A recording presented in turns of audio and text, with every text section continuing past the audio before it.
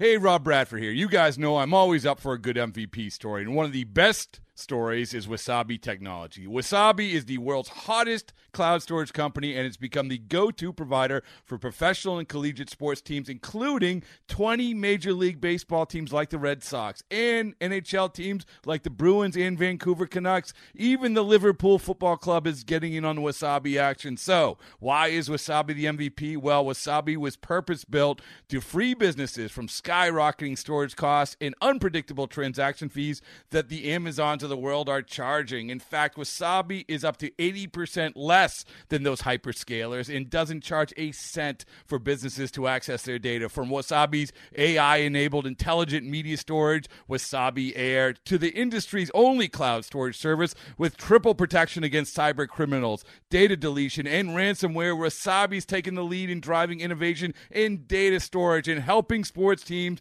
to unleash the power of their data. Wasabi, another Boston-based championship team.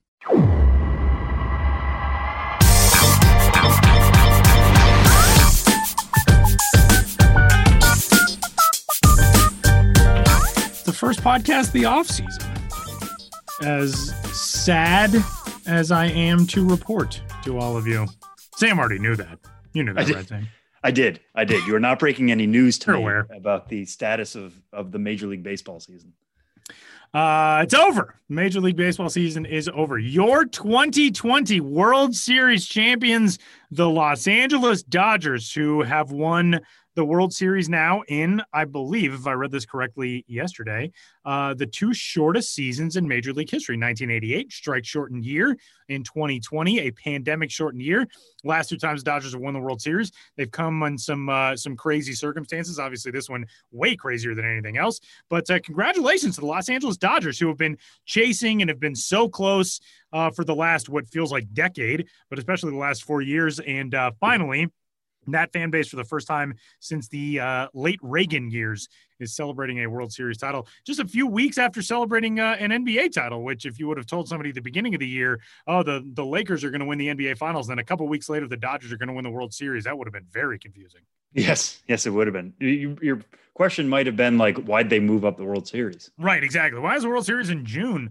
Yeah. But big congratulations. We're going to talk World Series stuff as the show gets rolling along today. We've got a lot coming up. Sam was kind enough to handle two segments to follow this. I was indisposed today, did not get a chance to get in on our interview segment, but we'll talk about that coming up here in a little bit.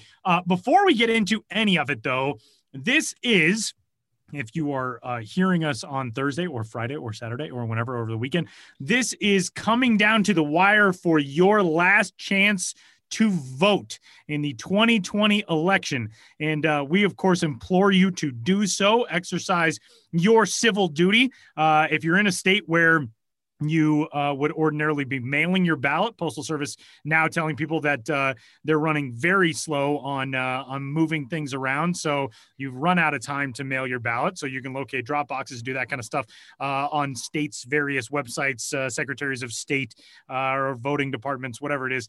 Locate your ballot box drop area, or you can go vote in person. You can do whatever you'd like, depending on your voting situation in your state.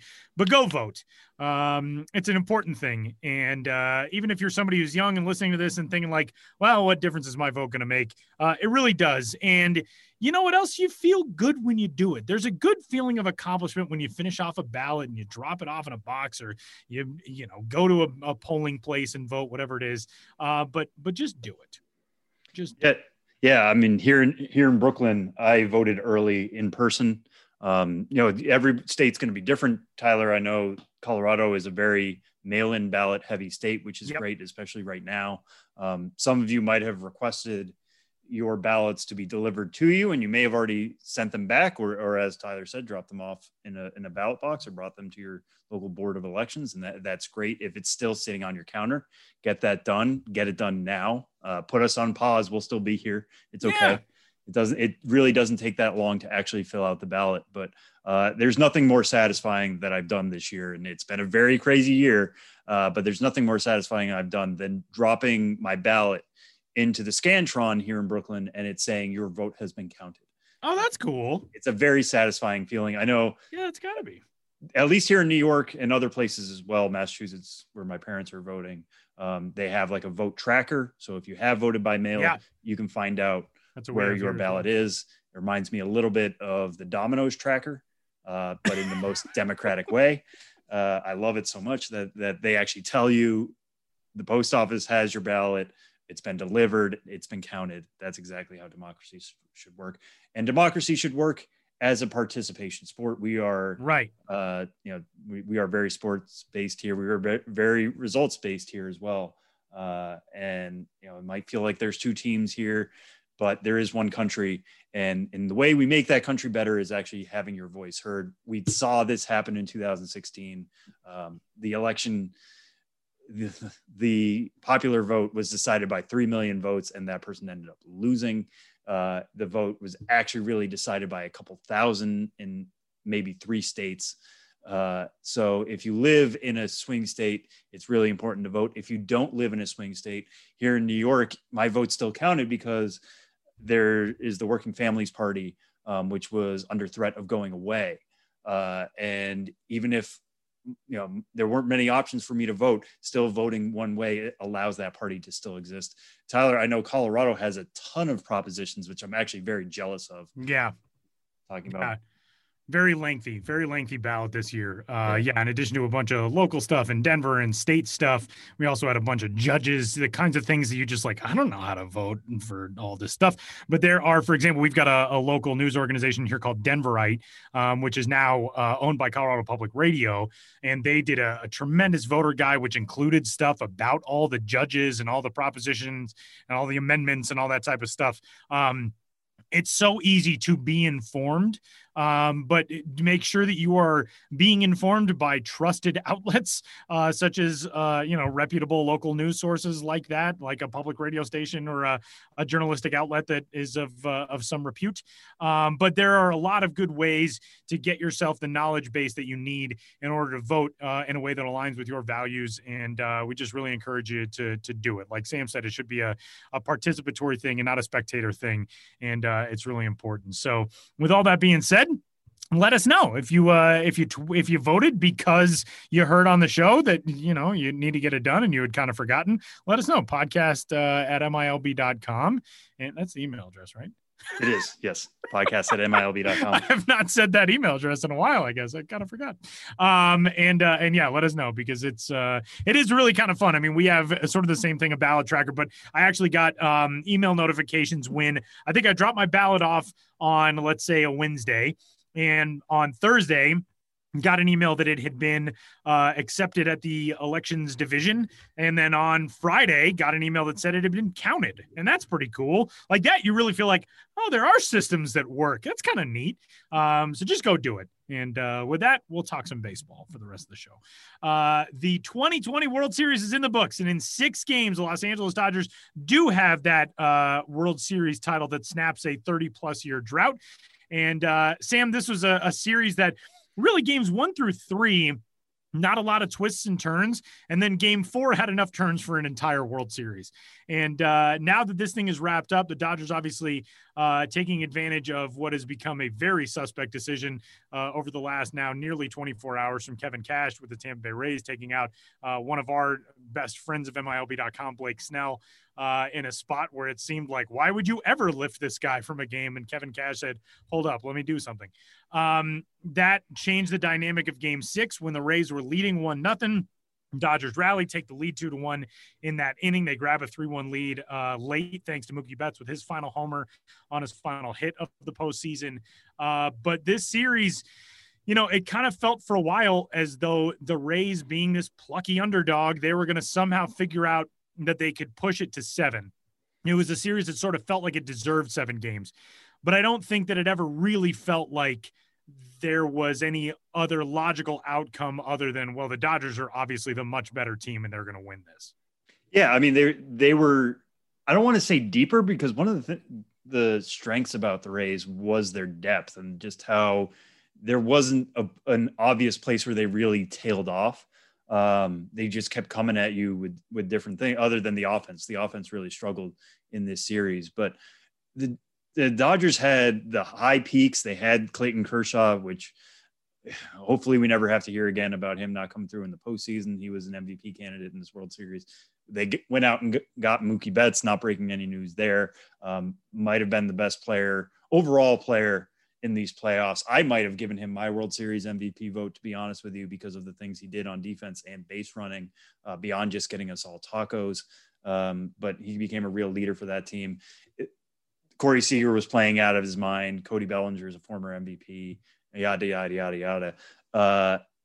The Dodgers were just as deep and as strong as any team is going to be in Major League Baseball. And you talked about it at the beginning of the show, Tyler, about how they continually have tried to get here. They fell to the Astros in the World Series. They fell to the Red Sox in the World Series. They fell to the Nationals last year's playoffs, the eventual World Series champions. They kept trying to get close, and you knew that they were going to break through at a certain point. And to one point, it almost doesn't feel sad. But the fact that this came in a 60-game season, there are going to be people who are going to try to attach an asterisk to that. I still think if this was a 162-game season, the Dodgers would have been the strongest. We would have seen maybe a Josiah Gray. We would have seen more at-bats out of Keibert Ruiz. We would have seen more at-bats certainly out of Gavin Lux, and maybe even Edwin Rios. That depth would have come through in other ways. And the Dodgers could have been a 105-win team for all we know. But they dominated in what could have been a really strange season. And then they continued that dominance through the postseason, including coming back in the NLCS, and then not really steamrolling over the Rays, but just going punch for punch, taking a game like that Game 4, which could have been demoralizing and crushing, and coming back and winning the series in 6. It was really, really impressive stuff. And as you're going to hear, coming up in my interview with Travis Barbary, who was supposed to be the Oklahoma City manager this year and ended up coaching at the alternate site at USC. The Dodgers have been really set up for this for a while. They feel like they're continually set up to do this for multiple years. Signing Mookie Betts to an extension is a big reason beyond that, but Clayton Kershaw's locked up for a while. They still have Corey Seager for another year. Cody Bellinger is not going to be a free agent until 2024. And then the other pieces that I already mentioned that are going to keep coming through that system. The Dodgers aren't going anywhere. And for them to finally get that crowning achievement really feels special. It honestly reminds me a little bit of the Brooklyn Dodgers at the middle of the last century, reading up on those teams and how they continually got back to the World Series, and Jackie Robinson only ended up winning one, but they got that one, and that one is important, and that means a lot to the city, and that means a lot to that organization. And it shows that, hey, if you're willing to pour resources into the game, if you're willing to strategize certain ways and be flexible both with your money and the way you look at the game and the way you're trying to fit, not necessarily a formula, but be flexible with how you use your pitchers and how you use your best hitters and how you use your defense. Good things can happen. And that's what the Dodgers proved this year. We don't have to take some crazy thing out of this. It was a team with a large payroll who was very good at developing, who won the World Series. That's going to be good any year. Yeah, and I think there is a certain justice in a team that does have a large payroll, does devote so many resources to its international scouting department, its amateur scouting department, its analytics, its player development side, and yes, does spend money to lock up players like Mookie Betts, a player that it acquired for really a pretty reasonable sum of money in the trade, or of talent, I should say. I mean, when you look back at that trade, you kind of think like the Dodgers got Mookie Betts out of that deal. They got one of the best players on the planet in that deal.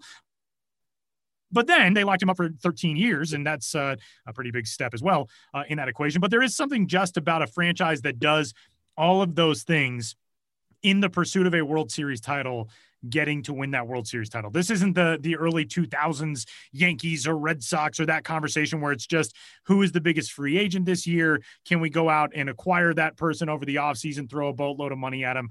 The Dodgers, there was a tweet today, and I wish I remembered who posted it because they deserve the credit, but every single game started in the postseason this year was started by a pitcher who had spent his entire professional career in the Dodgers organization. So this is not one of those teams from 20 years ago that people got mad about. Oh, they bought a championship. This really isn't that with the Dodgers. They build themselves very differently. The other thing that's kind of funny is how many people were trying to dunk on the Rays for, oh, look at the analytics. They failed because Kevin Cash took Blake Snell out. The Dodgers are probably the most analytically inclined franchise in baseball, just because they spend a lot of money and it's not their only form of trying to figure out how to be competitive does not mean that they are not analytically minded. So keep that in mind with your hot takes about Blake Snell being taken out of that game. But this is a fascinating series. We would be remiss if we did not point out game 4, in which Brett Phillips, one of our favorite guys from MILB.com, lit up the sports world for a night with one of the wackiest walk-off plays in the history of baseball, and certainly in the history of the World Series. Randy Arozarena, who was the breakout star of the playoffs, scoring the craziest run to win a World Series game. One of my favorite images, I mean, obviously everybody's favorite image, I think, from that game, if not from the World Series in total, is Brett Phillips running around with his arms outstretched like an airplane in the outfield, and just that pure emotion. I equally loved Randy Arozarena laying on home plate and slapping it repeatedly with his hand with that giant smile across his face. Like, that was a moment, not to extrapolate too much from a sports moment, but it felt good to feel good about something. You know what I mean? In 2020, and it was the same watching Clayton Kershaw burst out of the bullpen and throw his arms up in the air and that emotional release. Sports are that distraction in life. And there is so much, obviously, to still be debated about whether or not we deserve sports in a year like this. But man, it felt good to have a couple of moments where you were able to lock into something that was happy. Yeah. I mean, Brett Phillips really did say it best. Baseball is fun. Yeah.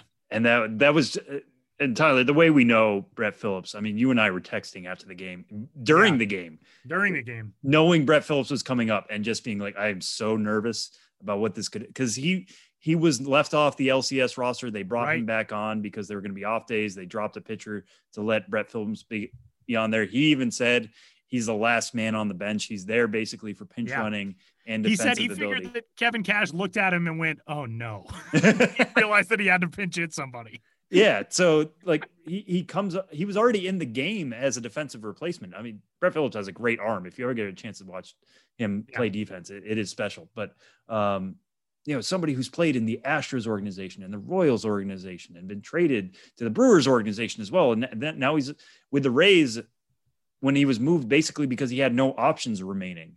And he's a Florida guy as well. Didn't grow up that far from St. Pete, going to Seminole High School and getting, your first World Series at bat and just thinking like, you do that in the backyard and you hit a home run, right? You hit a walk-off home run, you go around the bases, you do the airplane and you go crazy, but he didn't try to do that. What he just tried to do, especially after getting 2 calls, I don't remember who the home plate umpire was that night, but the 2 strikes called against him were like just off the plate.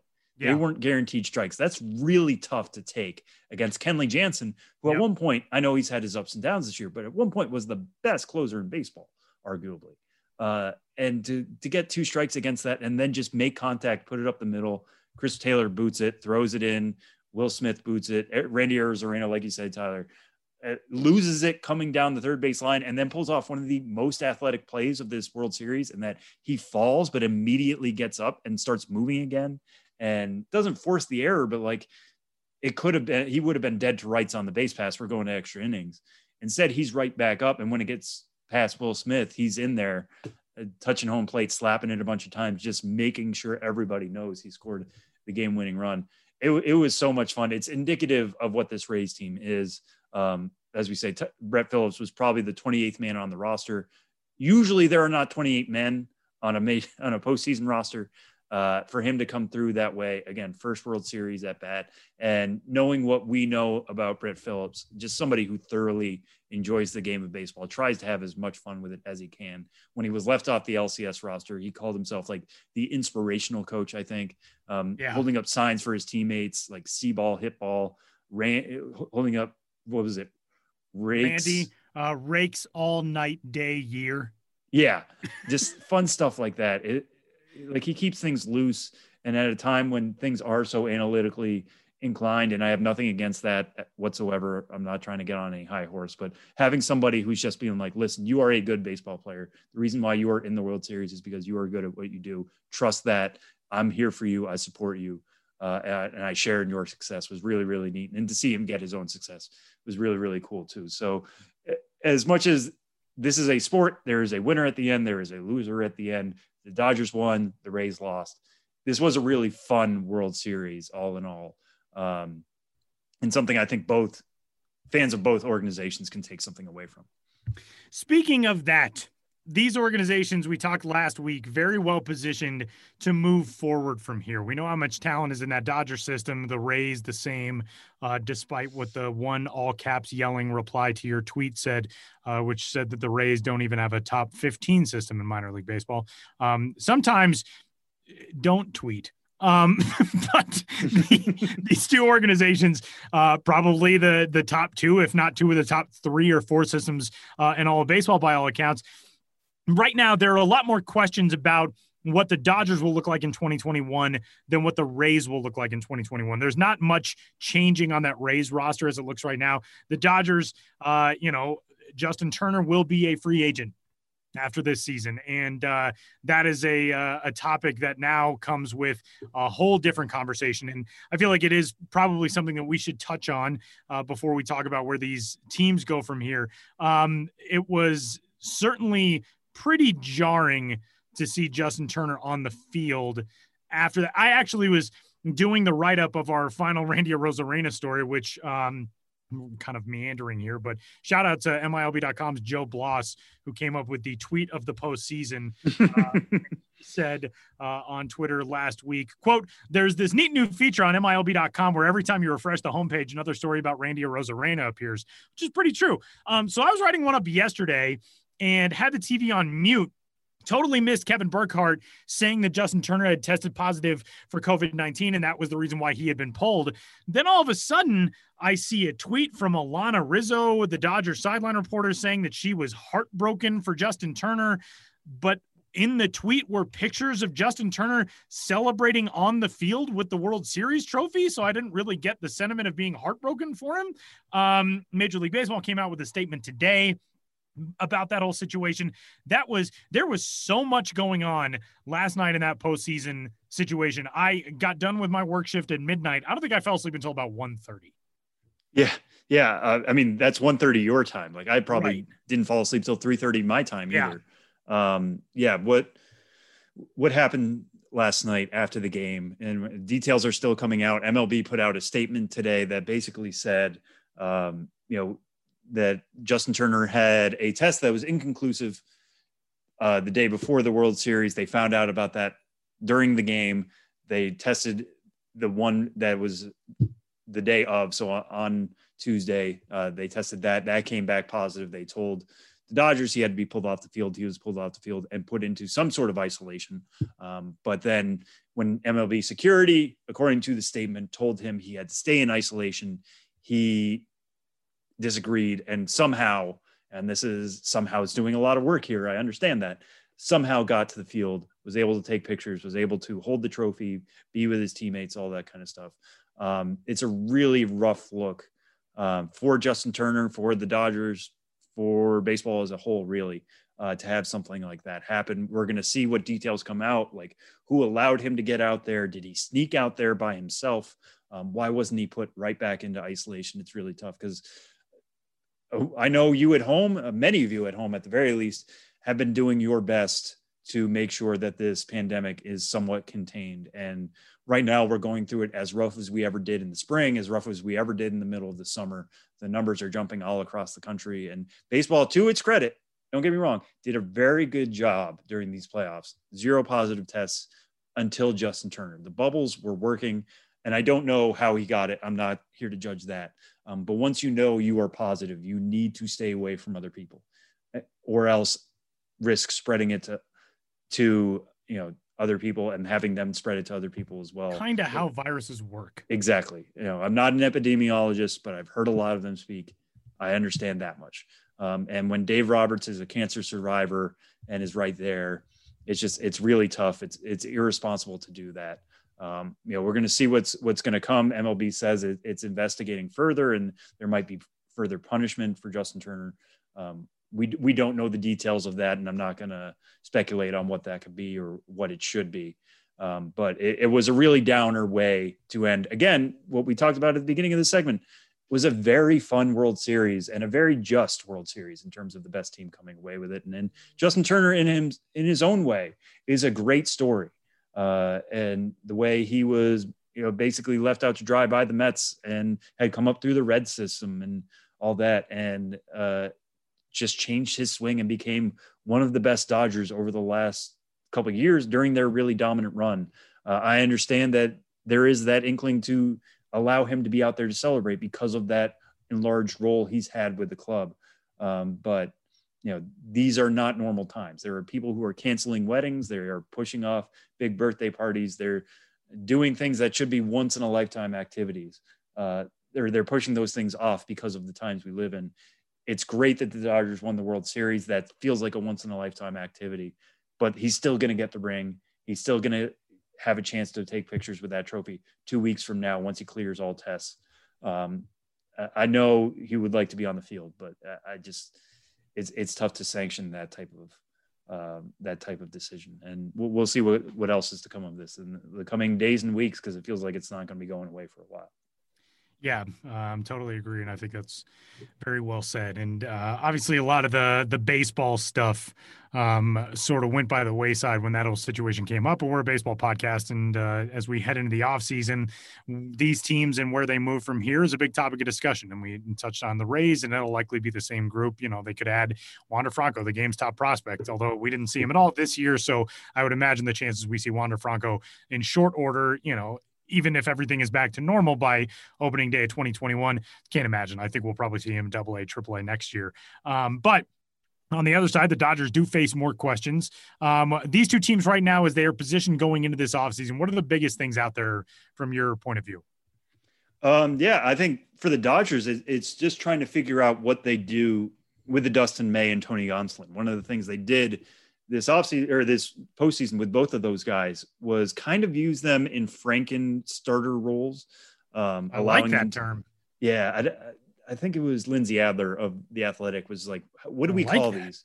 Because they were starters for sure, but they were also kind of acting as relievers and openers with the way they were going. I mean, Gonsolin only pitched, an inning and 2/3 in Game 6, and he was doing okay. He gave up the homer to Randy Arozarena, and he allowed 5 base runners with 3 hits and 2 walks. But maybe normally a starter gets to work through that. He didn't get a chance to do that. And Dustin May also was working on short leashes during his time in the postseason. So what do they do with those guys? Do those guys become the number 3 and number 4 starter? And Julio Urias, who became almost an elite reliever, basically, he has starting potential as well. So do they roll with Kershaw, Buehler, May, Gonsolin, and Urias as their rotation next year? Do they, try to figure something else out? That's going to be really fascinating for me to watch. David Price is also supposed to come back. He opted out of 2020. He will be returning for 2021 if all goes well. So going to be really fascinated to see how they figure out those roles for their pitchers, because on the offensive side, most of the big names are coming back. Corey Seager is going into his last year before free agency. Gavin Lux is still around. I feel like I still need to remind a lot of people about that. It was really downer of a year for him, getting a late start to summer camp and then being left off the opening day roster and then being left off many of the postseason rosters as well. Is he a shortstop? Is he a second baseman? They're going to have to figure that out. But maybe, just maybe, if Corey Seager either takes a downturn or they decide, listen, we're going to let you go sign elsewhere, and Gavin Lux is ready for shortstop, maybe he gets a longer look next year as an audition. It's going to be fascinating to see how that works. For the Rays, I mean, it's going to be, how do you fit this next wave? That's never been an issue for them. Whenever you think like, oh, they're pretty full. I don't know how this is going to work.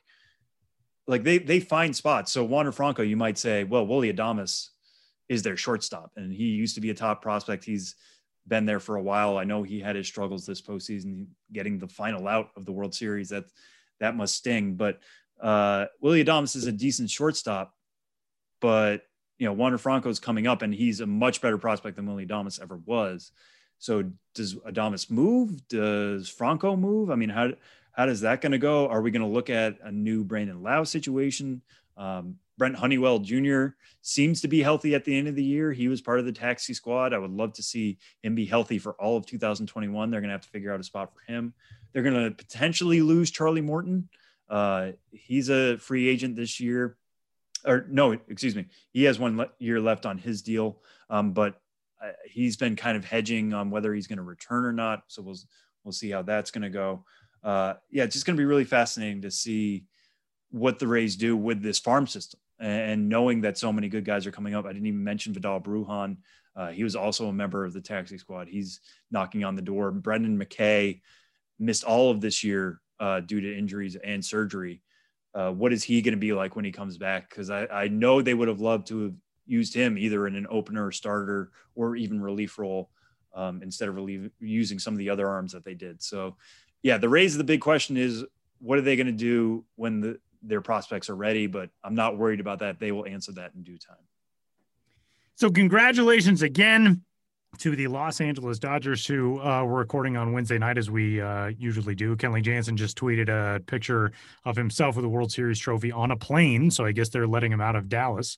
The story is apparently just Justin Turner and his wife are not allowed to leave, which it's not really how viruses work, but we'll see. Hopefully everybody's okay in that situation, because especially somebody like Kenley Jansen, a guy who's dealt with a heart issue in his career. And, you've got a part owner who's, dealt with HIV and Magic Johnson, and a cancer survivor as your manager. And it's a reminder for all of us to be careful, be smart, wash your hands, keep your distance. We do not have a vaccine yet. We do not have this thing under control, as was so very eloquently confirmed to all of us this week, that there are people in positions of power who don't even really care about controlling it anymore. Please just keep being smart. The holidays are coming up. This is a tough time of year, regardless, for a lot of people. And it's just important for all of us to look out for each other, which is something that I don't feel like we've really done very well at all. But that's a soapbox for a different time. So we'll wrap up this first segment of the show before the show. Coming up, Sam, tell us about our interview segment for this week. Yeah, so this is, as I mentioned before, this is a discussion with Travis Barbary, who was meant to be the AAA Oklahoma City manager this year. Unfortunately, we didn't have a Pacific Coast League season. So that means he actually got to work with a lot of players out of the alternate site at USC. We get into that, what it was like to do that. And also, he's been in this organization since 1994. So he has some stories about what it's like, working in the player development department now compared to what it was like coming up when he was signed as a catcher. I'll let him tell that story here in a little bit. But really excited we got him, because it's the perfect encapsulation, of where the Dodgers used to be, where they are now, how they got there, and what could be coming next. So this is me talking to Travis Barbary.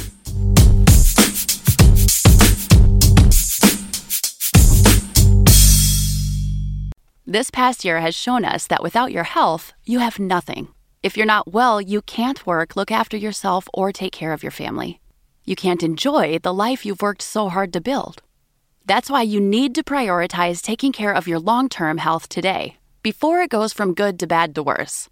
So invest in your long-term health with Forward. Forward is intelligent medicine with a personal touch. Their doctors are dedicated to catching top killers like cancer and heart disease early, before it's too late. And catching them early could save you tens of thousands of dollars in the long run. Everyone's health history is different, which is why Forward doctors personalize a health plan with you, based on your genetics, lifestyle, and biometrics, to achieve long-term results and ensure nothing gets missed. It's time to invest in a doctor that's invested in you. Go to GoForward.com today to protect your future health. That's GoForward.com. GoForward.com. Well, we're very pleased this week to be joined on the show before the show by Oklahoma City manager and a guy who was at Dodgers alternate training site this year at USC, Travis Barbary. He's been in the Dodger system for a long time, and this is definitely a special time to be a part of the Dodger system. But Travis, thanks so much for joining us. How are you? I'm doing great. Thanks for having me on. Yeah, no, thanks so much. And as I mentioned, you have a kind of lengthy history with the Dodgers. Kind of trace that history through the system. You've had multiple roles. As we said, your most recent was manager of AAA Oklahoma City. Obviously, there was no PCL season this year, so you were working out of the alt site. But how far back do you go with the Dodgers, and take us through that journey? Yeah, my first experience with the Dodgers, 1994, I signed as a free agent. My former junior college coach, Lon Joyce, had began scouting with the Dodgers in 1992, and he called me before spring training of 94 and said they needed some catchers. Basically, I was known as a 911 guy. They didn't have enough catchers to get through spring training, and so he called and asked if I'd be interested in going. I had played independent ball the year before, and of course, I jumped at the opportunity and didn't really know what to expect. Got down there and kind of was under the impression that, once spring training was over, that I'd probably get sent home. And as fortune would have it, they needed me to stay. Went to extended spring training and ended up going to Great Falls, Montana, in the Pioneer League. And not long after, they made me a player coach, which means I wasn't a very good player. So they wanted me to start coaching. And was a player coach for a couple years in Savannah, in the South Atlantic League. And following that, spent 4 years as the bullpen catcher in LA, and then got into managing.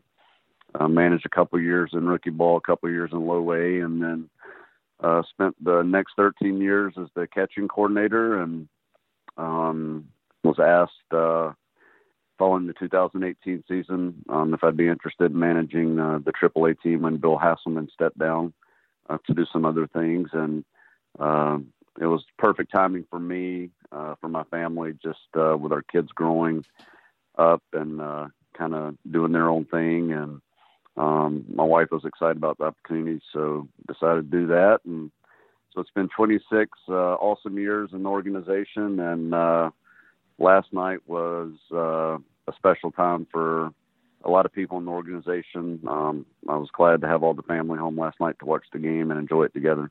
Yeah, and we're speaking here Wednesday, just so our listeners know. So this is one day after Game 6. Obviously, a lot of those memories still fresh here.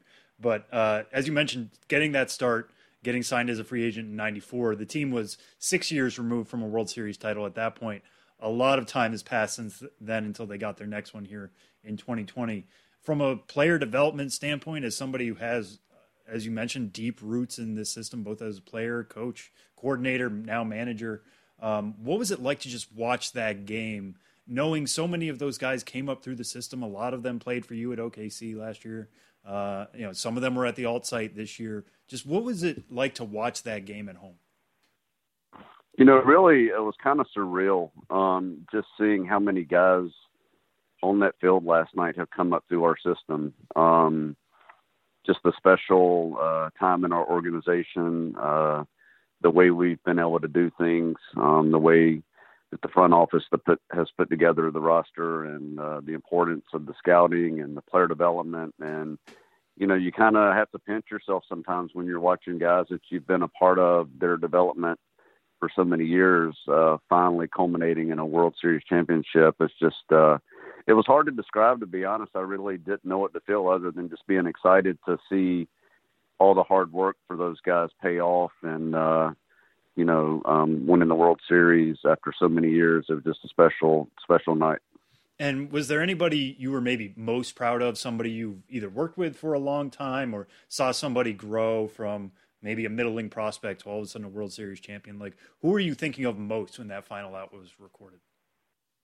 Honestly, Clayton Kershaw, just what he's meant to this organization, and seeing him from the time that he came into our system years ago, and what he's meant to our organization, the face of the franchise, and arguably one of the best pitchers of all time.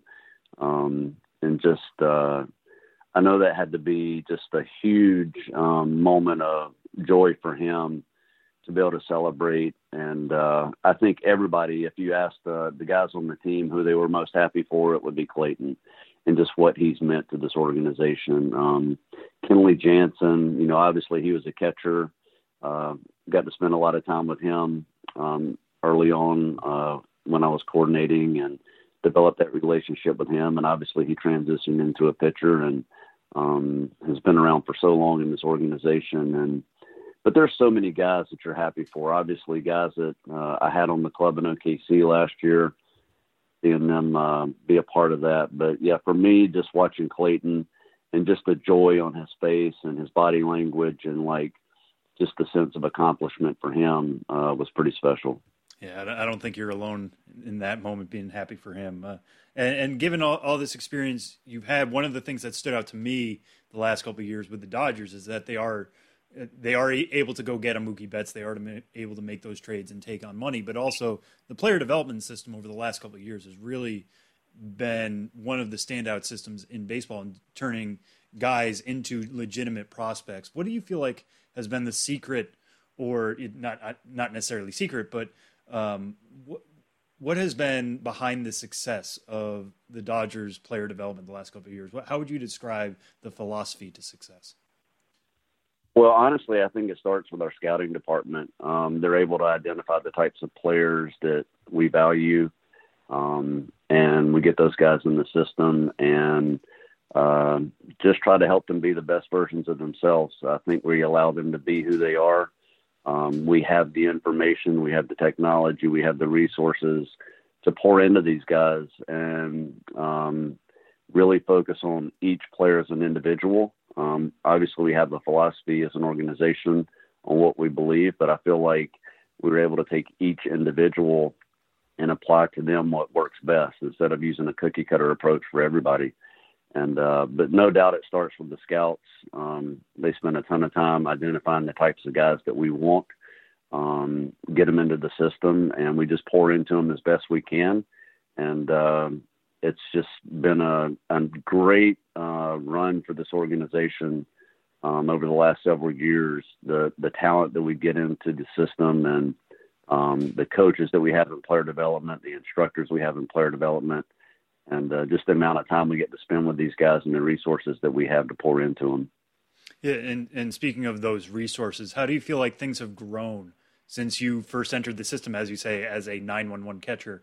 What have been the changes, not just in the game, but in the way the Dodgers treat the minor leagues and their prospects and their player development pipeline? Well, there's so many things. Like the resources are endless.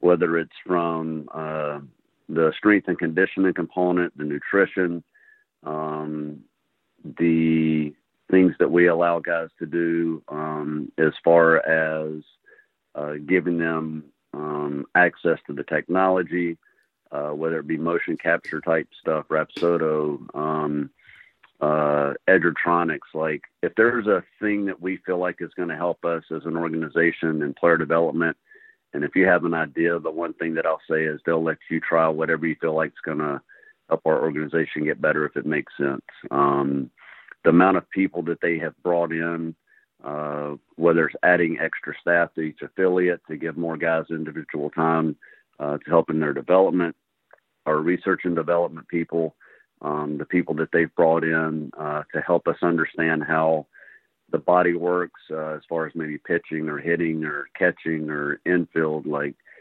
it's just amazing to me what Andrew Friedman in the front office has done as far as providing the resources to not only the players, but to the coaches to help us learn how to coach better. And if we're coaching better, obviously the players are going to benefit from that. But yeah, if you have an idea and it makes sense, they let you go all in with it. And it's just an incredible place to be right now. The Dodger organization, I feel like, is the best place to be.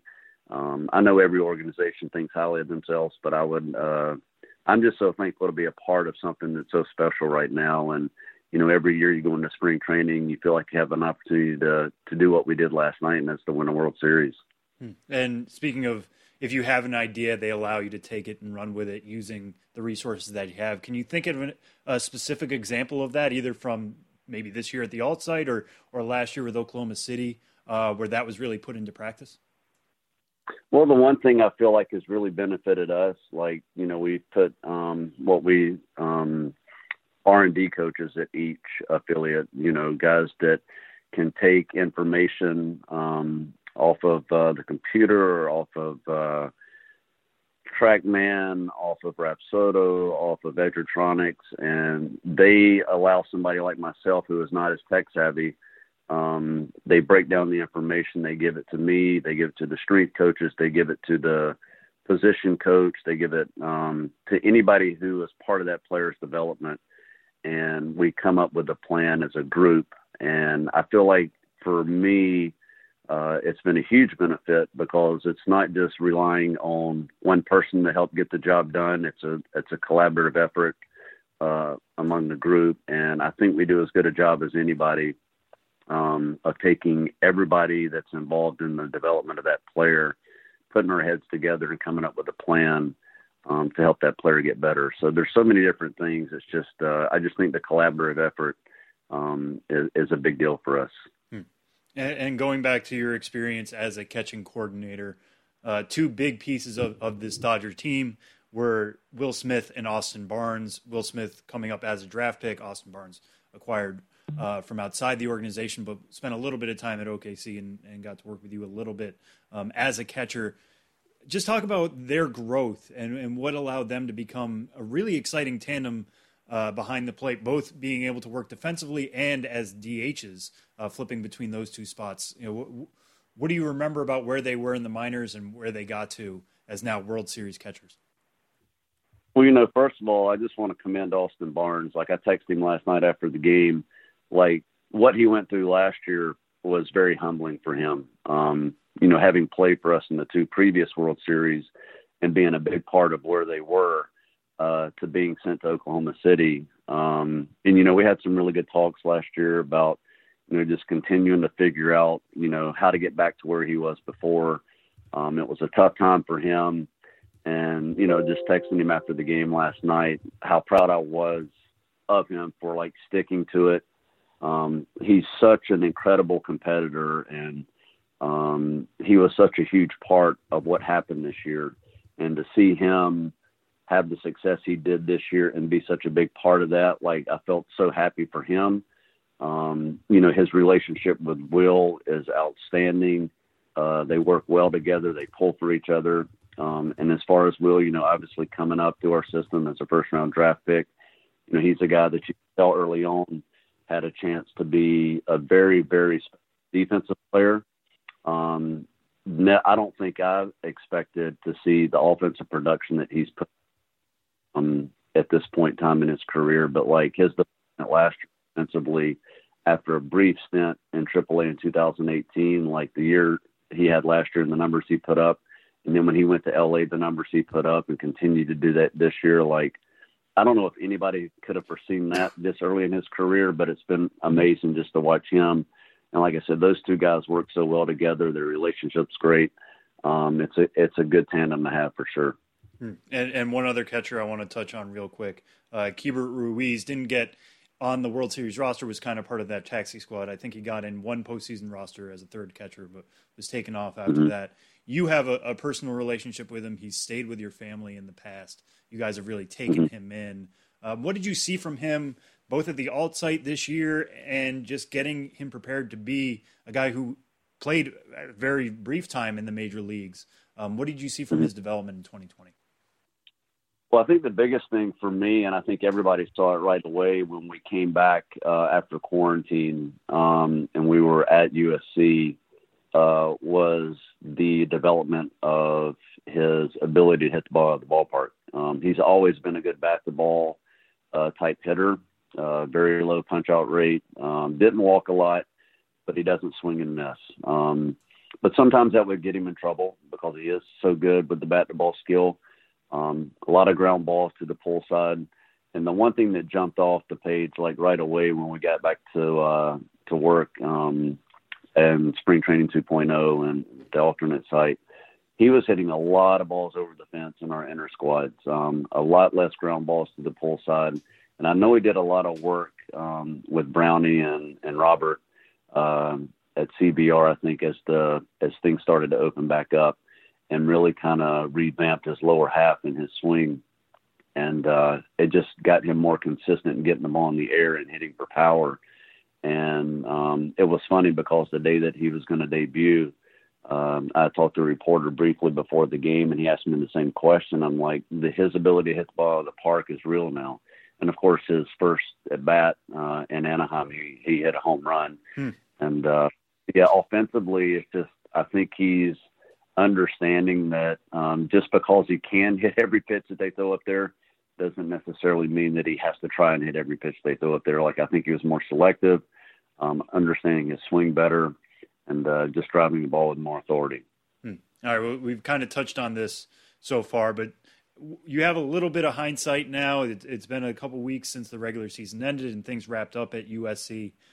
Take us through what the alt site was like, just going through that, far from a regular minor league season, obviously, far from a regular situation by any means. But what was the day in and day out like there, and how are you going to remember that unique, hopefully we don't have to do that again, but that unique time in baseball? Yeah, it was definitely different. I don't think anybody was sure what it was going to look like at the beginning. Obviously, a lot of protocols that we had to stick to, the testing every other day, basically to and from the hotel and nothing more than that.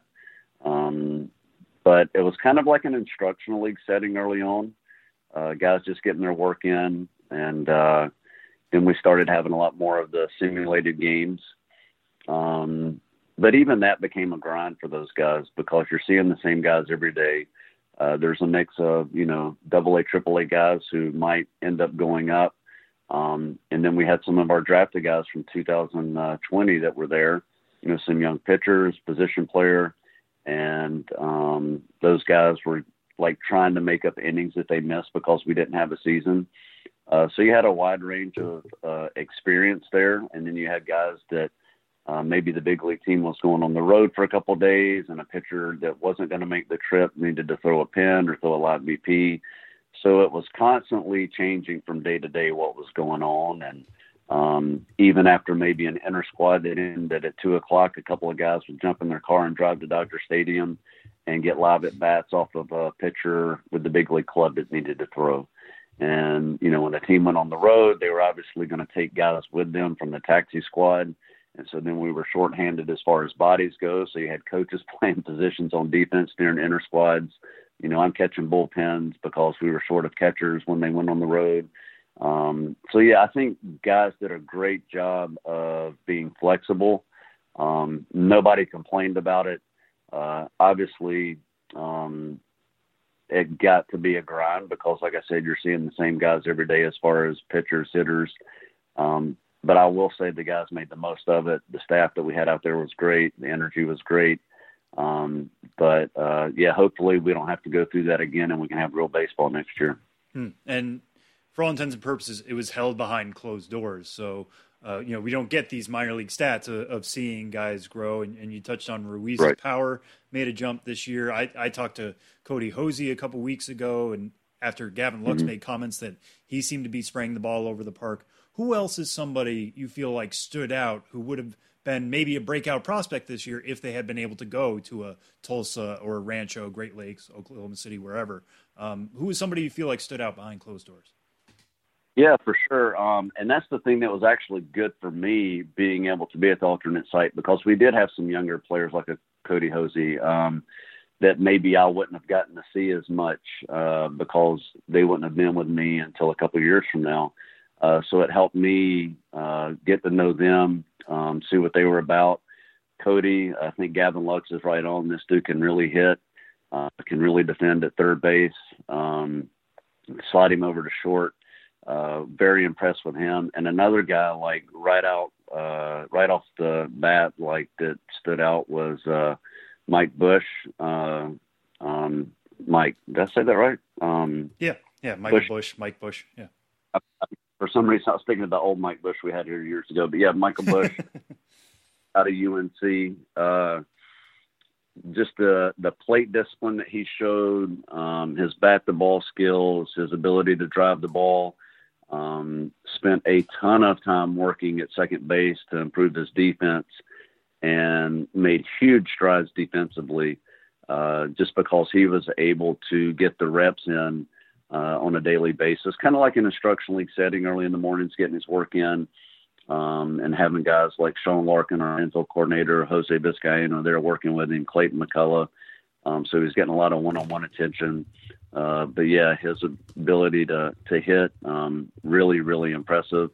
Some pitching guys, our newly drafted guy out of Louisville, Bobby Miller, very impressive arm, big, strong kid who, early on, he's facing guys in these inner squads who have a lot of more experience, some guys that were AAA guys, big league guys. And I think it kind of woke him up a little bit, facing guys who were a little bit more experienced. But he made adjustments after a couple of outings in those inner squads. And there were days that he would go out there facing these more experienced hitters and dominate them. And, so hats off to him for making the adjustment and making the most of the opportunity. But it was a unique time getting to spend time around guys that maybe I wouldn't spend time around with a whole lot until a couple of years down the road. So it was good for me to get to know some of those younger players. And we'll end on a couple quick ones, but one of the biggest stories to come out of Game 6 were some of the managerial decisions, and that was true of all of the World Series. I'm not going to ask you what would you have done with Blake Snell, but as a guy watching at home, as a former manager, what do you miss most about managing, being in the dugout, being in that game situation? And is there any part of you that's sitting there watching a game thinking this is what I would do right now, or are you able to shut that off when you're watching from home? No, I don't think you can ever shut it off. You're always trying to think along with what's happening during the game. And, it was funny. My oldest son and I were sitting there talking through the game as certain situations would come up. And I would actually ask him, hey, what are you going to do right here? 3-1, 1 out. Are you going to start the runner? Are you going to play your infield in here? Are you going on contact? And seeing how quick he can answer the question because you're trying to think ahead of what you're going to do before it happens. So yeah, I don't think you can ever turn that off. You're always watching it from that perspective as a manager or coach, and just trying to see if what you would do matches up with what's actually going to happen. So I don't think that ever goes away. And we'll end on this one. Going back to when you were first signed back then in '94, this is the first time that we can officially say this. The Dodgers are a World Series organization. What do you feel like changes about the organization, or has anything changed because now that Commissioner's Trophy is, belongs to the entire Los Angeles organization? I just think the amount of effort, the amount of time, the amount of resources that have gone into this. And like I said, there's been some people around for a long time that have been waiting for this. And for me, after the game last night, just kind of taking it all in and watching the guys in the post-game interviews, I think the one thing that I take away from all this, obviously, is thankful that we were able to accomplish it. But I think we're set up to do this for a long time. What Andrew Friedman has put together in the front office, I think they've put us in a position to be successful for a long time. I don't feel like it's, we won a series and it's going to be another 30 years. I don't think that's what it is. I think we're going to have multiple opportunities to do this over the next several years, and they've set us up to be successful for years to come. Well, it certainly feels like it from somebody outside the organization, so I can imagine what it feels like somebody inside the organization as well. Well, Travis Barbary, thank you so much for joining us and taking the time, especially one day after a big World Series win for the Dodgers. Enjoy the official start now of the offseason down there in South Carolina. I'm sure we'll catch you down the line. All right, man. I appreciate it. Thanks for having me on.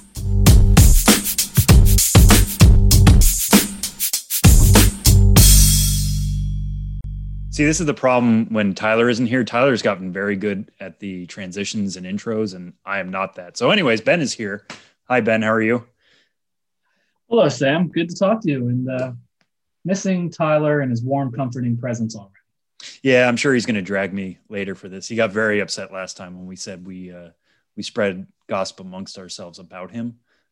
So we're going to keep that off mic again this time. But Yeah, Ben, just how are things going with you? We're just kind of officially now in baseball offseason mode. This is going to be a very interesting offseason for many reasons, but how are things going here for you as we get into late October, early November? Yeah, I mean, it's funny to think. On one hand, we've been dealing with an off season since basically a year ago around this time in minor league baseball, but now we are into what is the most official portion of the off season as we hope for normalcy in 2021. I think for me, and I think a lot of us at MILB.com, we've just game of adjustments, to use a cliche. So kind of just staying in my own world and use another cliche, focusing on what I can focus on, controlling what I can control. So I feel like I'm in a pretty good rhythm. And weird to think, late October, it's an off season by any metric right now. Traditionally a pretty slow time of the year, but I think because we've had so much time to adjust to things being a little slower, it's also conversely maybe not as slow as it otherwise would be, because we already got our off-season sea legs underneath us and are ready to just keep on cruising, keep on moving, and keep on pumping out the good stuff, even under these very strange, adverse, anomalous circumstances.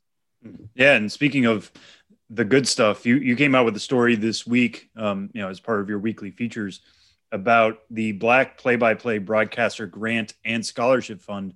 We had Adam Giardino on the show when he first started this to touch base on that. You did a story expanding on that a little bit a couple months ago as well. Now you wrote up a little bit of an update on how things are going there. They now have nonprofit status. They've raised a whole bunch of money. What can you tell us about this update? Yeah, I mean, I wrote this article because, I think a phenomenon we see a lot, especially on social media, is a good idea comes out, everyone goes out of their way to praise it. And then sometimes, I think it kind of falls by the wayside later and people forget that it exists, or the initial optimism for the good cause in the first place just kind of, it never reaches its potential and kind of peters out. So I think it's important when there's a good idea in the world at large, but especially within the niche that I cover, to stay at it and provide updates. So that's what I did with this story. It was announced back in June, the Black Broadcaster Play-by-Play Grant. We did a story about it. As you said, you had its founder, Adam Giardino, on the podcast. He's the broadcaster for the Scranton Wilkes-Barre Rail Riders. And the initial idea was basically just to go from within his pool of broadcasting peers and hope to raise enough money to get $3,000 that would be a seasonal grant for an aspiring Black broadcaster trying to break into the ranks in minor league baseball, a $500 a month stipend, if you will. So a pretty modest goal, but still a pretty ambitious thing to try with no experience in something like that. But it got a great response. As you may recall, did really well on social media. Within a week, they'd raised $15,000. That number is up to $25,000. So in writing this article, I kind of want to just now 4+ months later, say, okay, here's where the Black Play-by-Play Broadcaster Grant is now, and here's what they want to do going forward. First and foremost, it is a mouthful, but the official name of the initiative now is the Black Broadcaster Play-by-Play Grant and Scholarship Fund, because they did so well in fundraising right out the gate. They could easily provide the grants, the $3,000 for if and when things are normal and we have a normal minor league season, which of course we will at some point. So that grant will be used to help out a Black broadcaster in 2021. And then they added a scholarship program on top of that because the fundraising went so well. 3 $1,000 scholarships right now for Black students who are in broadcasting or interested in pursuing it.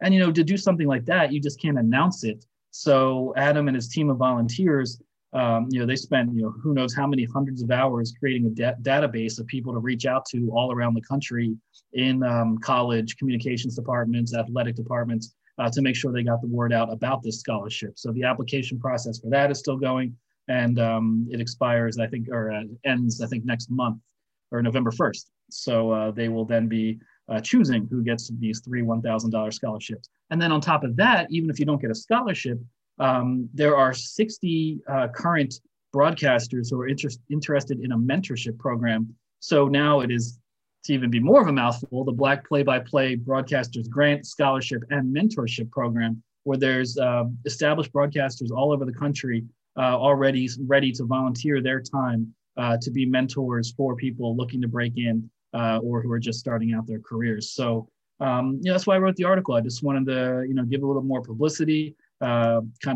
People forgot about it back when it was announced in June. I mean, I know a lot has happened in the world since June to remind people it exists. And it's just like a really cool initiative to support going forward. And there's still so much more that can be done. And that was in talking to Adam, one of the things he said is, a big part of their to-do list after they raised so much money was to establish themselves with the IRS, officially as a nonprofit, as a 501c3. Because if you're now doing fundraising and looking to hit up, companies and corporations and going for larger entities, you do have to have these official nonprofit statuses in order to get the donations. So, there's been a lot of work involved. It's really cool what's going on so far. There's a 6-member board of directors for the organization, which includes, 2 Black play-by-play men at the major league level, Rob Ford and Dave Sims. So getting a lot of people involved, having a lot of applicants for the scholarship program, a lot of donations, a lot of mentorship available. And it's just a really cool thing to be cliche about it. It's just one guy having an idea in the wake of the season getting canceled. And here we are talking about it in late October with all this has happened. I think it's, inspiring in its own way. Yeah, no, definitely. And it's been really cool to see it take off and to piggyback off what you started out as saying is sometimes these things start out and they seem like a good idea for a couple of days and then either they don't get the support or they peter out or, whatever happens. To see this continue to get strength is awesome and amazing. And the fact that we're still talking about this months after it started and that they are really going to follow through on this, it has been tremendous. If people want to either get involved with it somehow, either continue to add to the fund's coffers or, look for these mentorship opportunities or apply for scholarships or the aid itself, how do they do that, Ben? Well, check out my article, for self-promotion, that's of course up on the site, milb.com. The website itself is blackpxpfund.com. PXP, of course, meaning play-by-play. So you can check out the full website, blackpxpfund.com, and check out the parameters of, applying for the grant for the scholarship, getting involved if you're already in broadcasting in terms of mentorship or things like that. That's a good place to start. And, it starts with Adam Giardino, who started this, but there's a lot of other people involved, and you can see the board of directors and contact other people to contact and, go from there if you're interested in this sort of thing. And of course, they're still soliciting donations, and this will just continue to grow. Yeah, and we can't stress that enough, that if you are an aspiring broadcaster out there, a Black broadcaster who could apply for this, please do. We'd love to add your voice to minor league baseball. More diverse minor league baseball is a better minor league baseball, and really hope this fund continues to grow from here and really spreads its wings in 2021. But this is a really great start in 2020. Ben, on to your next story. You've done 2 of these so far. This will be your 3rd. Looking back at the promos of the decade, we talked about 2010 and 2011. Now let's talk about 2012. You start out your story, which is coming out today on Thursday when people listen to this, about 2 kind of unique home run derbies, one of which in Charleston isn't that unique anymore because it's been borrowed by other organizations in other leagues, which is a sign of just how successful it was in 2012, but also one in Reading that I don't think has been done again. What can you tell us about these? Yeah, as we've been talking about these year-by-year promo reviews, it's interesting to look back and see the things that were trends at the time, things we thought might become huge trends and didn't. Last week we were talking about how in 2011, the Fort Wayne Tin Caps had give everyone 3D glasses, and it seemed, and then you could watch 3D entertainment on the video board, and it seemed like that's going to become a big thing and real common as part of the game day experience. And we don't really see that anymore. Likewise, we don't really see these crazy home run derbies as much as I might have thought we would going back to 2012. They started in 2011. The Quad Cities River Bandits had a crazy home run derby with targets on the field, like a dunk tank and beer kegs and whatnot. So, teams, I think, were picking up on that energy, started to think more and more outside the box on home run derbies. Kind of along those lines, they were just the Reading Phillies back then. Now they're the Fightin' Phils. But the Reading Phillies did this crazy, and you may recall it going viral at the time back in 2012, a much more innocent era of human history. But the Reading Phillies for the Eastern League All-Star Game just did this thing, this crazy home run derby with, food stations on the field. And what was going on there? They had musical performances, an intern in a crane with like targets to hit. a dunk tank as well, just all sorts of, crazy things going on in Reading. And then even more viral and even more unique, the Charleston River Dogs hosting the South Atlantic League All-Star Game in 2012. They moved their home run derby from the ballpark to the deck of a decommissioned aircraft carrier. And participants in the home run derby hit home runs from the deck of this aircraft carrier, the USS Yorktown, and they hit them into the ocean, the home runs into the ocean, where they were then retrieved, of course, by volunteers on jet skis. And for some reason, I've always loved the phrase volunteers on jet skis. And this was the first minor league baseball promotion I'm aware of that utilized volunteers on jet skis to pick baseballs out of the ocean after home run derby participants hit them into the ocean from the deck of a decommissioned aircraft carrier. So there you go. Those are two big ones in 2012. And it's funny just seeing how some of these other ones have aged. Like the Lake Elsinore Storm had a post-game mass Tebowing, which meant not a very different thing in 2012, but it was like honoring a football player. And now here we are in 2020, it would be honoring a Mets minor leaguer. It's just funny how the world works out in that way. And the other one that stands out to me is the Arkansas Travelers Luke Van Mill growth chart, which is sad now because he's sadly passed away. But we used to have a growth chart of him in our office, did we not? I don't think it was Luke Van Mill. It was a one that was given away, I think, by the Princeton Rays. I want to say it was like Brent Honeycutt, or I can't remember. I don't think we had the Luke Van Mill one, which I always wanted. Luke Van Mill, was 7'1", and always wished I could have seen him pitched. And he was from the Netherlands. Really unique story, being a Dutch ball player who was over 7 feet tall. Hung around in the minor leagues for a lot of years. That growth chart was a great giveaway. And then just about a year and a half ago, he was in some sort of hiking accident and died. So it is, it's a reminder. Even these kind of frivolous articles looking back on goofy minor league giveaways, even that can be a bit of a sad exercise. But in a way, in a weird way, I thought that's why I wanted to highlight it, just to say, R.I.P. Luke Van Mill, and remember that he was just a really notable player in the minor leagues and one that a lot of people remember. Yeah, no, and I think that's the other fascinating thing about this is that you might look at somebody's baseball reference page and say, or their MILB.com stats page, and think like, okay, they spent some years here, they spent some years here, they spent some years here, they never made the majors. Their career is what it is. But when guys spend a decent amount of time in these places, they leave an impact, and especially when they stand out in the way like Luke Van Mill did. But even if it seems like, oh, they never made the majors, what was their career good for? That impact is certainly worth something and worth remembering, especially now. The one I'll end on here, Ben, is the Stockton Ports presidential seat cushion giveaway, which happened in an election year in 2012. We now sit here in an election year in 2020, but fans would have to sit on the face of the presidential candidate they did not like. Do I have that right? Yeah. I mean, hey, it's America. It's a free country. Do what you will. This was kind of an edgy promotion in 2012, and I can't imagine it being done in 2020, just because things have gotten that much more divisive and partisan. Divisive. I still say divisive without thinking about it, but I think it's divisive. Anyhow, either way. Yeah, either way. The Stockton Ports gave away two-sided seat cushions, and on one hand, on one end or one side was Obama, and on the other side was Mitt Romney. So the premise was that then you could sit on the face, I guess, in a sign of disrespect of the candidate you did not support. I'm not sure how well the logic works out, because even the side you weren't sitting on would just be then face down on the ground or bleachers or wherever you happen to be sitting. So it was a very strange thing, but I remember covering it quite a bit in 2012 just because it was so ridiculous. It's the sort of item, I mean, I live in a New York City apartment, as do you.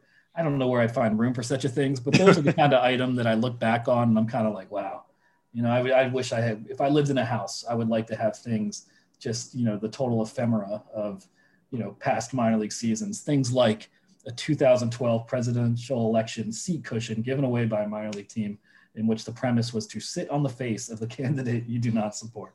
A lot to unpack there. I think we can leave it at that. Yeah, no, I think that's fine. I I agree with you with the idea of if you're sitting on the face of it, that means that person is facing up. So if you were to leave to go get a hot dog, a beer, whatever, it would look like you are sitting in a Romney or Obama seat, which means you support that person. Like that's probably a reason why I was left in 2012. But I also like envisioning, as you say, like I don't have enough space for minor league ephemera, but maybe if we hoarded some and then opened up an odd shop or a bar when people can go into bars again and just filled it with minor league things. Maybe that's the thing we can do here in Brooklyn.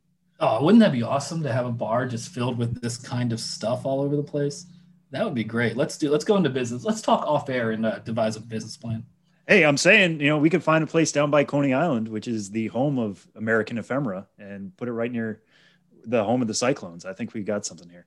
This is perfect. I love it. I already have a name for it too. Ben and Friend. Wow. I mean, we can't call it Ben and Sam's because then it just becomes BS. But we'll workshop. We'll work on it. There's a lot of time to go. But as you were saying earlier, you sometimes just a simple idea, and then all of a sudden you're creating something that changes the course of the rest of your life. And I think we might look back on this conversation as the moment the rest of our lives changed. Yep. So save this episode, everybody. We got some work to do. And thanks, sorry, man. Tyler, you couldn't have been here for this historic moment. But he can drink for free. He can drink. Wow. Okay. All right. Catch you next week, Ben. Bye, Sam.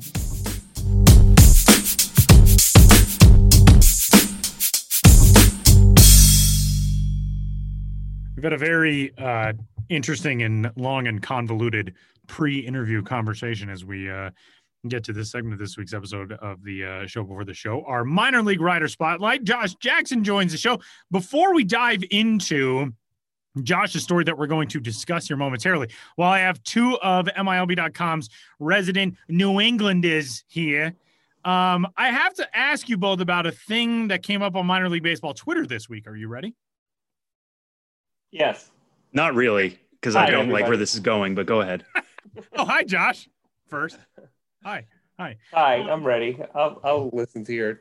Okay, so, and this is not my standard. I'm gonna make fun of your accents, and yeah, we get it. You didn't win a World Series for a million years. You've won like 18 since then. Be quiet. My question is: so, as we all know, we discussed last week with Benjamin Hill, the Pawtucket Red Sox moving to Worcester next year, moving from Rhode Island to Massachusetts. But there was a pronounced Worcester, Tyler. Oh, Worcester sauce. There was a stink, if you will, on minor league baseball Twitter that I saw, where some people seem to be mad about the Woo Sox having gotten the sod for their new stadium from New Jersey, and there were a lot of people saying, "Oh, if only they could have gotten some sod." Can't imagine there's anywhere around here that has good sod. Is New England sod a thing? That's a thing? Sam, do you want to handle this one? I mean, everybody just fast forward your podcast app. There's a 15 second button. Just hit the 15-second button right now. Hit it about 5 times. You mean Tyler, talking about grass? Isn't that exciting? Is that what you're saying? For a special sod edition of Tyler, what you need to understand about New Englanders is that we are very proud people. Wicked good sod. Like you could go to Georgia and get a peach and we'd be like, what? We have no peaches here? Like, what, you know what I mean? Like we're not necessarily known for sod because actually farming in New England was notoriously difficult because there were so many rocks in the ground. Like the house I grew up on was built on a foundation of stones that were found on the property. Huh. So the idea that there's like lots and lots of sod. Very Johnny Appleseed. Yes. Sounding. It very much is. You want a peach, you go to Chelmsford. Let me just say it right now. So it's not really like I was thinking like, oh, is this just one of those things that I was unaware of? Like everybody knows, like Idaho has potatoes and Jersey has corn and whatever. Maine has potatoes, Tyler. No. I was to Sam's point, yeah, we're a provincial people. No way. I've never picked that out about you folks. It's true. I'll concede to that point. And it's true too. I don't actually. I mean, let's take Sam's word for it with Massachusetts. I don't know, but I do know. Yeah, farming in Maine. Potatoes, are a good crop for Maine because, yeah, the soil is not necessarily like free of. It's not necessarily a place that you're going to be able to grow anything. Okay. I remember, in terms of baseball, I went like the summer before my freshman year of high school. I played on in like a camp for Cheverus High School. I didn't end up going to Cheverus High School, but my grandmother worked there, and I was like, oh, maybe I'll play on their baseball team or whatever. And they were super proud of the clay on their infield. Okay. And it had been brought up from Florida. Huh. And interesting. Dude, then and there wasn't like, there's clay in Westbrook. You don't. Westbrook has great clay. Our clay's not good enough? Not good enough for you? Right. It wasn't that. It was like, this clay is so good, we brought it from Florida. All right. I just, I was I had no idea. I actually wanted to know. But I get it. It's just because you people are weird. It's not a thing. Proud. We call it proud. Saying. Oh, proud. Right. That's what I meant. Proud. That's totally what I meant. But we do have two of our resident New Englanders here, and we're very excited to dive into a story with Josh. Thank you all for humoring me. To all the people who just hit the 30 seconds ahead button, they're like, man, that took a while. Humoring you about what? But let's get into a story that Josh wrote for the site, which ran earlier, actually technically last week now, on a debut season in a career that would become legendary, and one of those seasons that you look back on and think like, well, yeah, that figures. Juan Marichal, when he came to the United States, before the dawn of his Hall of Fame big league career, a guy who went to the Midwest League and did basically what you would expect Juan Marichal would do to Midwest League hitters. This is another fascinating story, and there are a lot of layers to this story that go far beyond just baseball that we're going to get into. But Josh, kind of give us the rundown of, you went so deep as you always do with the historical stories of various sources and reading interviews and quoting from Juan Marichal's book and that type of stuff. What was kind of, when you went into this story and coming out of it, what were you hoping to learn about the dawn of his career, and what did you come away with? So, yeah, that's a great question to start with. I can't really remember what it was that made me say, oh, Juan Marichal, but, we always are interested in, especially when minor league baseball isn't being written, looking into sort of the beginnings of careers of great players. And I did notice we hadn't written anything about Juan Marichal expressly before. And then you look, so I'm like, okay, well, did he even play in the minors? What was his path like? And, you take a look, and his path, as you said, was like, oh, this is what it looks like when a Hall of Famer plays, gets into minor league baseball, breaks into minor league baseball. So yeah, that's sort of what drove me there. And what I ended up learning, too, was a lot of the social stuff that you sort of alluded to, the off the field stuff. Although there's a lot of on the field stuff about the early evolution of his game too. But for me, what really did stand out was, you think about a player coming to the United States from the Dominican Republic in 1958, and there's two things that sort of enter my mind. The first thing is that, so we're 11 years after, 1947, after Jackie Robinson, to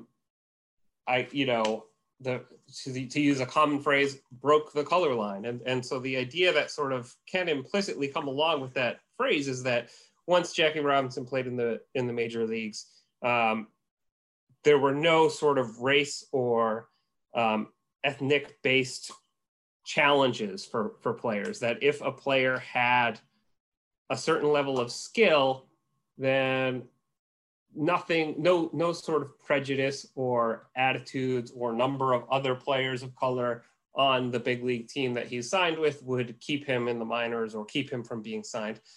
And if you read about baseball and baseball history often enough, that's just not true. So that was one thing I was interested in. And the other thing that I was interested in was, you know, that he didn't really have a path to follow.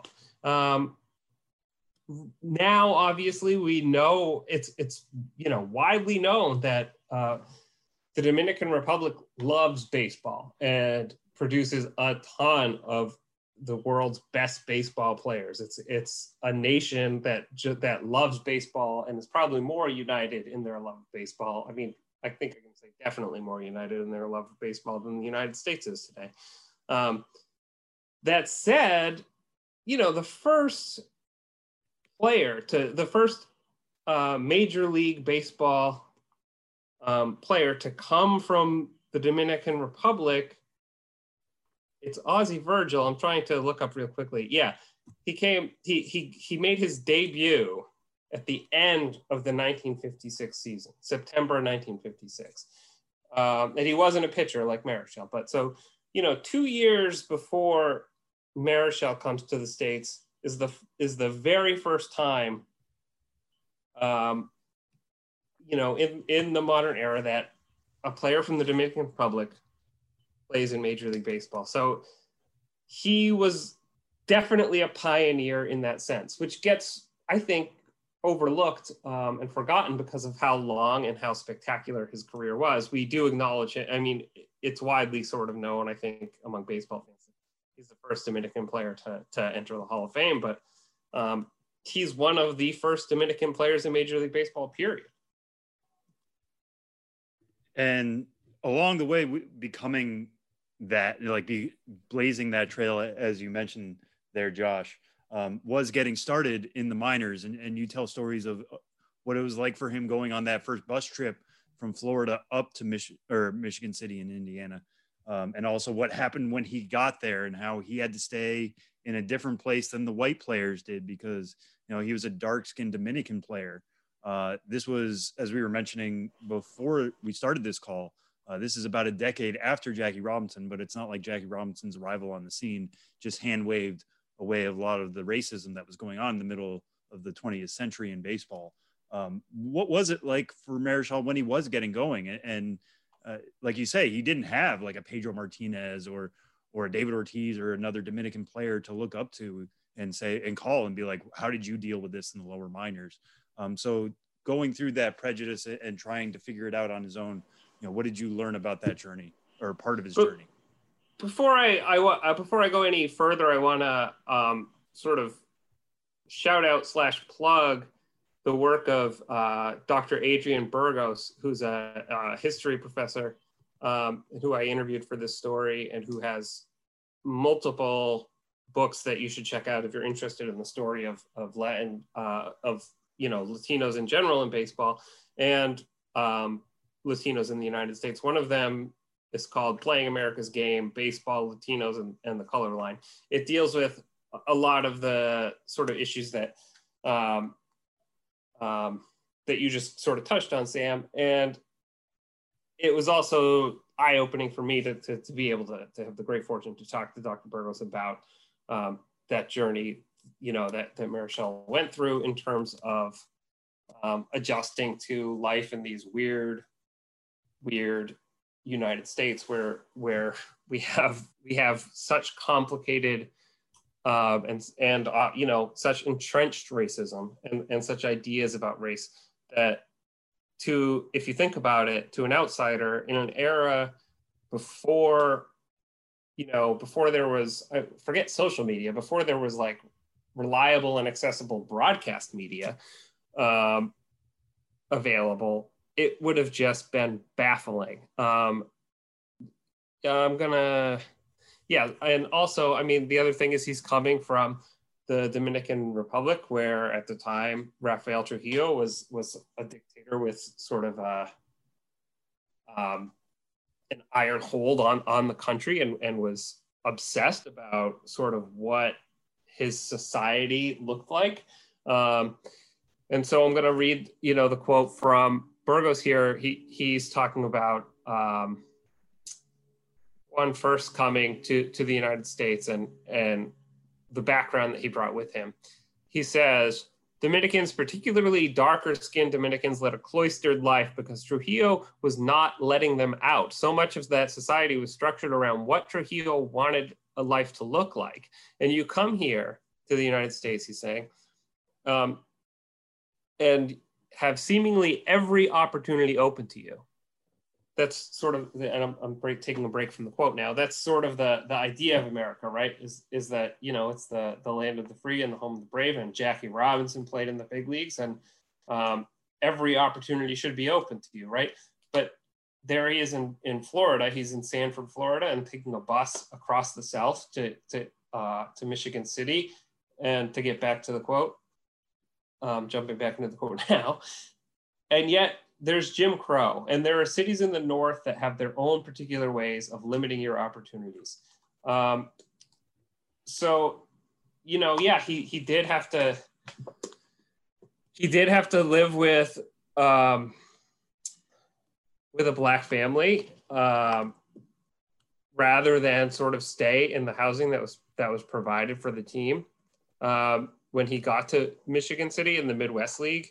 And you know, he wrote in his book that he loved that family. He had a wonderful time being with that family. They became friends in a lasting and meaningful sort of way. But you know, that's not sort of the issue under discussion here. The issue is, you know, he didn't get to stay with his teammates. He didn't get to do what everybody else on his team did. And he's coming, you know, from a quote unquote cloistered life into the land of opportunity. And I don't know, for me, it's just, it kind of makes, well, obviously it makes my heart hurt, but it makes my head spin too, to kind of think about what that's like as a 20-year-old trying to, you know, just make sense of this country. And all the while, by the way, trying to play baseball, trying to make it as a pitcher in the Giant system. Another thing that's so fascinating, Josh, is you talk about the challenges that a guy would face just in that circumstance alone of where he is forced to live due to the color of his skin and the prejudice that he encountered because of that. That alone would be extraordinarily difficult and would push a lot of guys to the point where they would decide that it just wasn't worth it. But Juan Marichal is also in a circumstance where he doesn't speak the language either. And right. You're not really showing up, and there's some great quotes in here from Burgos who really kind of nails the point home, especially this one. He said, talking about how little communication Marichal was able to have with his family, he said, quote, "I asked Juan a couple years back, you left your mom in February. When was the next time you were able to talk to her? He said, September. Basically, I got to call her to let her know I was coming home, that the season's over." And then this is Burgos talking. He said, 50 plus years later, I could sense the way that hung on his shoulders. When you know, even nowadays, see guys who come over from the DR or from Cuba or Venezuela or Puerto Rico or from Mexico, whatever it is, there is already such a cultural gap just because of that language barrier. How isolating was that for him too? Because Burgos points out, you know, maybe there are a couple of Mexican restaurants in Michigan City, but you know, there's no way he's walking into a place that's a Dominican restaurant. He's not getting food from home. He's not calling home and able to talk to his family. That must have been tremendously isolating. For sure, and that's something that he's talked about, like, you know, later in his life as well. And it's, yeah, I mean, it's, I don't want to minimize what players today go through in any way, because I still think it must just be one of the hardest things that we ask pro athletes to do, unrelated to their you know, to whatever their actual sport is, to whatever their on-field skill is asking them to come into, in the United States, you know, minor league cities where there's, I mean, in some places, yes, there's a large Spanish speaking population, but in a lot of places, no, not really. I still think that's a huge obstacle to go over, but yeah, back then, again, even more challenging. You know, the technology just wasn't there. Dr. Burgos, he also, you know, in that conversation, this isn't in the story, but he talked about, I forget where exactly, but he had the privilege of seeing a phone bill from the end of Roberto Clemente's first major league season. And this was, you know, his major league season. And it was, I think it was like $100 and something. I mean, I have it here. The number isn't tremendously important, but it was a lot of money for short conversations. I think he said it was like 45 minutes over the course of a month of calls to Puerto Rico. You know, and the Dominican Republic, of course, is a different country. It's so higher telephone rates, and it's just like for a minor leaguer to be able to pay to talk to family right at that time would have just been, you know, impossible, out of the question. You wouldn't think about it, right? You would go from, you know, the time you show up in spring training to the time the season's over before you're able to hear the voice of your family and the people who raised you. And this is like your first time ever away from home.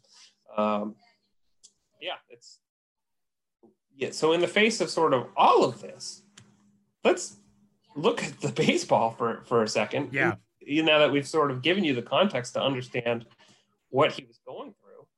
In the face of all of that, he pitches 245 innings in, you know, 35 games, and 28 of those are starts. He has a 1.87 ERA. He wins 21 games. He strikes out 246 in the 245 innings. Pretty good. That's, you know, it's like, I just, yeah. I mean, you look at those numbers and you raise your eyebrows and you go, wow, there's a great one. Hold on to him. It makes sense that the guy who did that became Juan Marichal, who we all know. And then you think about everything every aspect of his life that he was immersed in, every second that he wasn't on a ball field for that summer. And I think it just becomes, I don't know, just unbelievably impressive. There's a shortage of words in describing how impressive I find a performance like that, and in the context of a 20-year-old kid from the Dominican Republic coming to the United States in 1958 and doing that in the Midwest League.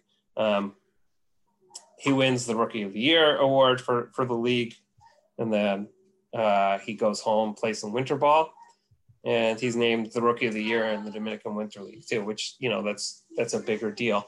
And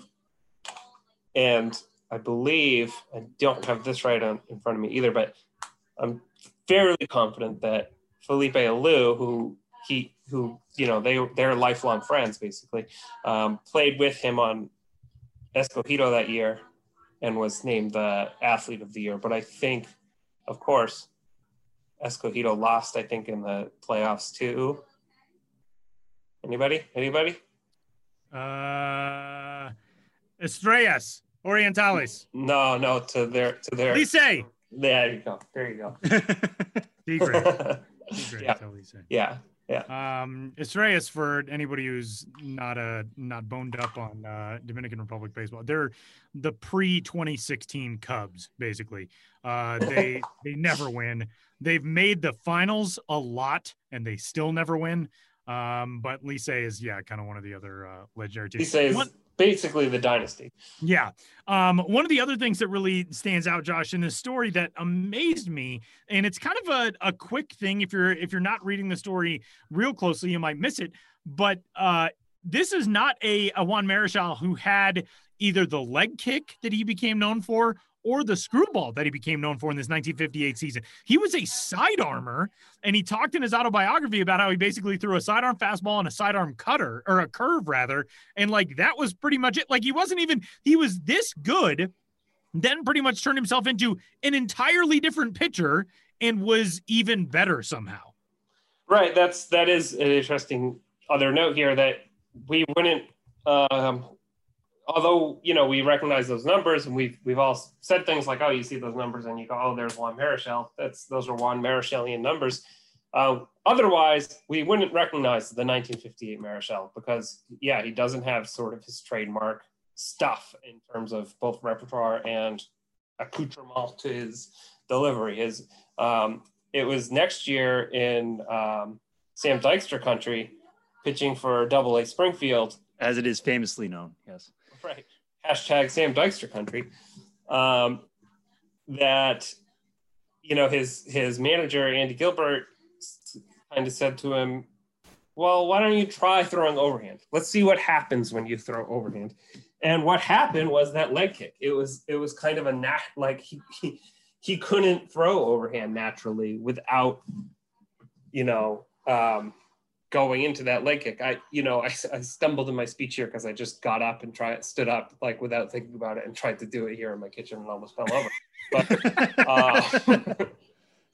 But it's like that's what his body had him do when he tried to throw overhand. And then of course he starts tweaking over several years, starts sort of tweaking what happens if I lift the leg this high, what happens if I hold the foot like this, do I conceal the ball better or improve more of a distraction this way or that way. But that's a major development of his minor league career for sure, is the next year in Springfield, when, by the way, he's also incredible. I think, he missed the Eastern League strikeout record by 11 and had a 2.39 ERA with 8 shutouts. But it's that year where he starts throwing overhand and also starts working on a screwball. And then we really get into, here comes Juan Marichal. The year after that, he's in the Pacific Coast League for a little bit, and then, he's in the Giants, and that's that. Yeah, I told Tyler that I was going to take the last question here, but I just it was going to be about his time in Springfield. So Josh, you nailed it there at the end. I just want to note that, like all things, this both started and ended in New England. So there we go. It's true. How was the sod in Springfield at the time? That's what I was wondering. What was the situation there with the sod? I'm sure transcript said the sod up in Springfield could be. I'm sure because it was Springfield sod. It was exquisite. It was the finest sod in all of the Eastern League. I will hear no other arguments. Thank you. Also, sorry to frosty tell both sod of you. there in April. Sorry to tell both of you, but when I hear Springfield, I just think of Missouri because of the good and faithful Springfield Cardinals. Why the Double-A Texas Springfield Cardinals, Josh?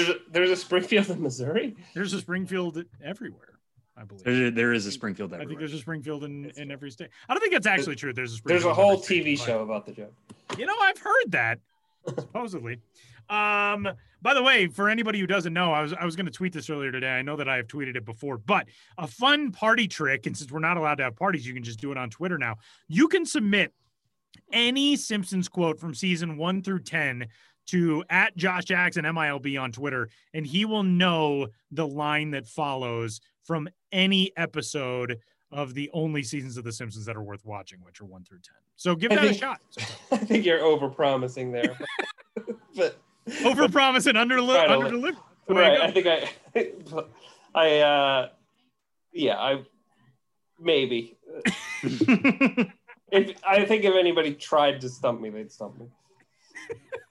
But try, Josh, people. Try again. Give it a shot. Josh is on Twitter at JoshJacksonMILB, and this story is really fantastic. It goes so deep into that formative era of Juan Marichal's career, and you can read it right now at MILB.com. Great stuff as always, man. We'll do it again soon. All right, thank you guys for having me, and thank you all for listening out there in Radio Land. Yes, did it.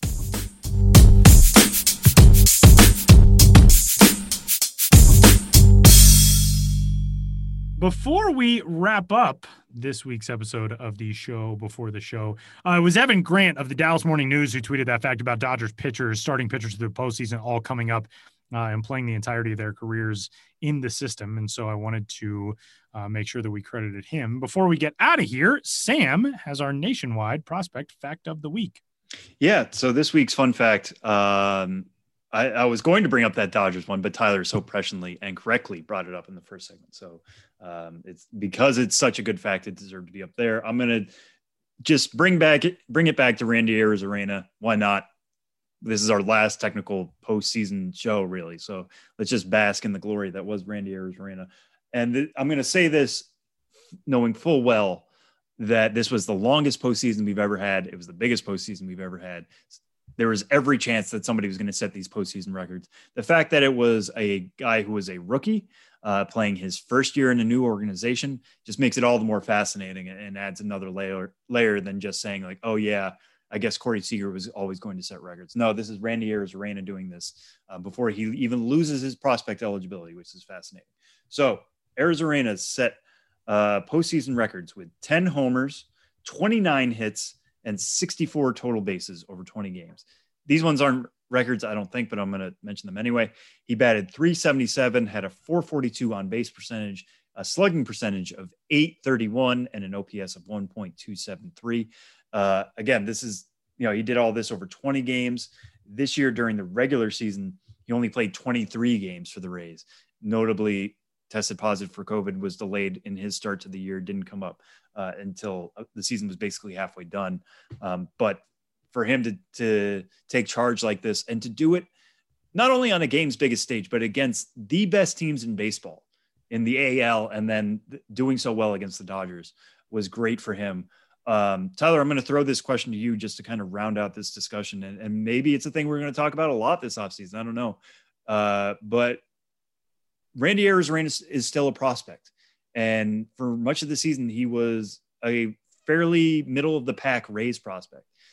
I would say there's no doubt he's a top 100 prospect, but like, how far would you be willing to go given what he's done so far and how we've seen him perform? How far in terms of how high would I rank him? Top 100? Yeah. That is a great question because he's number 19 in the Rays organization as noted right now. So the Rays, as of this recording, have how many top 100 prospects in total? I can go do that, but I have to tap dance while I find it. And then once I get there. Okay, so the Rays, as of right now, have this many top 100 prospects, 6 of them. Wander Franco, number 1. Brendan McKay, number 12. Vidal Brujan, number 41 overall. Xavier Edwards, number 67. Shane Baz, number 86. And Shane McClanahan, number 99. Shane McClanahan is the 6th-ranked prospect, obviously, in the organization, which means there are 13 spots in prospect listing format on MLB Pipeline between him and where Randy Arozarena entered this postseason. He's number 19. The guys between them are Brent Honeywell, name that we know very well, Nick Bitsko, who is a draft selection just from this year, the 24th overall pick, Joe Ryan, Josh Lowe, Greg Jones, Ronaldo Hernandez, JJ Goss, Alika Williams, Moises Gomez, Nick Schnell, Taylor Walls, and Kevin Padlow. All of those dudes right now, just in the Rays system, are between Randy Arozarena and the Rays' lowest ranked top 100 prospect. So Randy Arozarena is going to blow by all of them. But I don't know if I would put Randy Arozarena in the top 80. I think his performance was ridiculous. But by the same token, I don't know. Am I crazy in thinking that way? See, he's vaulting 13 prospects just in his own system to crack the top 100. I don't think he's like a top 50 prospect now. But that's the thing, though, is that we talk about all these guys in terms of their ceiling, and nobody has ever done this. Right, exactly. We're evaluating something that literally has never happened before. Yeah. And Randy Arozarena finished the regular season really strong, too. He had an OPS over 1,000, hit 7 homers in the regular season, and then another 10 in the postseason. So he had a great stretch, but calling facts, he had a great 2 months of baseball. Does that mean that he is going to have a 20-year Hall of Fame career as he has looked for the last 2 months? Probably not. No. Well, we don't know. We honestly don't know. I mean, I do think he's made some changes. The bat speed has always been there for him, but he's added power because I think he's added elevation. We even saw during these playoffs, he was hitting every fastball he saw. And then teams adjusted and started pitching him off speed. And then all of a sudden, he's flicking outside sliders over to into the stands in right field. So the adjustments he made me feel pretty confident about it. What I thought was like, I don't think you can put him like top 5 or anything like that. Where do I start to feel comfortable with him? And I was like, maybe number 30. That feels right to me, because at a certain point, number 30 right now is Emerson Hancock, right? Mariners top pick this year. He was number 6 overall. Above him is Marco Luciano, who has only played in short season ball so far. Those guys both have considerable ceilings themselves, but even then you have to say, like, will they ever do anything like this? And I don't know if they will. And it would take a serious crash for Randy Arozarena to be like, yes, Emerson Hancock had a better, I don't know. It's a very difficult conversation. We don't have to do it. I don't envy, the guys, the pipeline crew. Yeah. Jonathan Mayo, Jim Callis, Mike Rosenbaum, everybody over there who do tremendous work in doing these rankings. People like to ask us, what's the difference between us and them? We like to focus a little bit more on the micro. We're talking about day-to-day minor league stuff. We're talking about the business of minor league baseball. We do a lot of different things. They're more on the macro of who are these guys? What is their long-term future? We mix in that as well. But I don't know. I really don't know. We've never had to do this before. It's really difficult. I really wish we could have seen more of him, but if we did, then he wouldn't be a rookie, or he wouldn't be a prospect anymore. And we wouldn't have to talk about this. So the other thing I will note very quickly is that Randy Arozarena is 25. So, some of these guys we're talking about still have years ahead of them in terms of growth. Randy Arozarena is coming up on the time right now in which a lot of outfielders hit their prime. So he could be really good for the next 3 years and start to tail off almost naturally, like anybody would. And that doesn't say anything about him and his future. It's just like, that's how the human body works. That's how athletes work over years and years and years of research. That's the thing we have to consider as well when we talk about his future. So yeah, I don't envy them in figuring that one out. And it's going to be fascinating to see that discussion. And in the end, rankings have failed Randy Arozarena before. They could fail him again. We could still be underestimating him when we say, like, no, he might not be the best prospect in baseball right now. He could prove us wrong at that. Who knows? It's possible. But yeah, what a crazy, we'll never see a postseason like that again. Granted, he set so many of these records. He also played way more games than anybody else has ever played in a postseason, and we understand that. But still, what an insanely impressive last couple of months. He actually just a moment ago tweeted out a thank you to Rays fans in Spanish and in English, and just such an easy guy to like and to cheer for this year. And like I said at the top of the show, it felt good to feel good about things for a little while, Yeah. And now the cold, long winter awaits. So anyway, that'll do it for this week's episode of the Show Before the Show. Get in touch with us, podcast@MILB.com. Sam's on Twitter at Sam Dykstra, MILB. I am at Tyler Maun. Please go vote. Do your duty and let us know if you do. Let us know if this podcast was the thing to push you over the line in voting. We will feel very good about ourselves. Right, Sam? And we will feel very good about you. That's the focus is on you. Exactly. That's even better. Yeah. You will be strengthening this democracy. Again, I go to the top. I know there's a lot of apathy about voting, or there has been in the past. Hopefully this year it's changed. The early voting numbers have been fantastic. But one thing I always got a kick out of ever since I could start voting in 2008 was you look at the results and just knowing you are one of them, whether it was a runaway or whether it was close, just knowing my vote is in there somewhere, and that is history, and that gets to live on is really, really cool. Again, if you live in some of these swing states, your vote could very well decide the future of this country, which is an awesome power that we don't get to have every day. So make sure you exercise it. If you have the ballot at home because it's been mailed to you, get it off to a drop box or some other election facility. If you haven't voted yet, try to vote early. If you're waiting for election day, make sure you get there to your polling place early and stay in line as long as you need to. We need your voice. We need your vote. Get out there. That'll do it. He's Sam. I'm Tyler. We'll talk to you next week.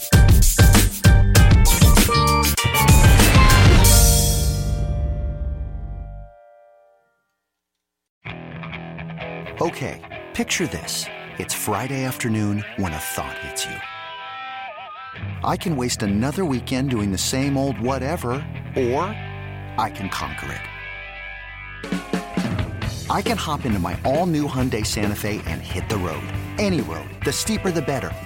Because my all-new Santa Fe is available with H-Track all-wheel drive, so I can hit the trail without a worry in the world. Heck, with 3 rows and best-in-class rear cargo space, I can pack the whole family in with all our gear.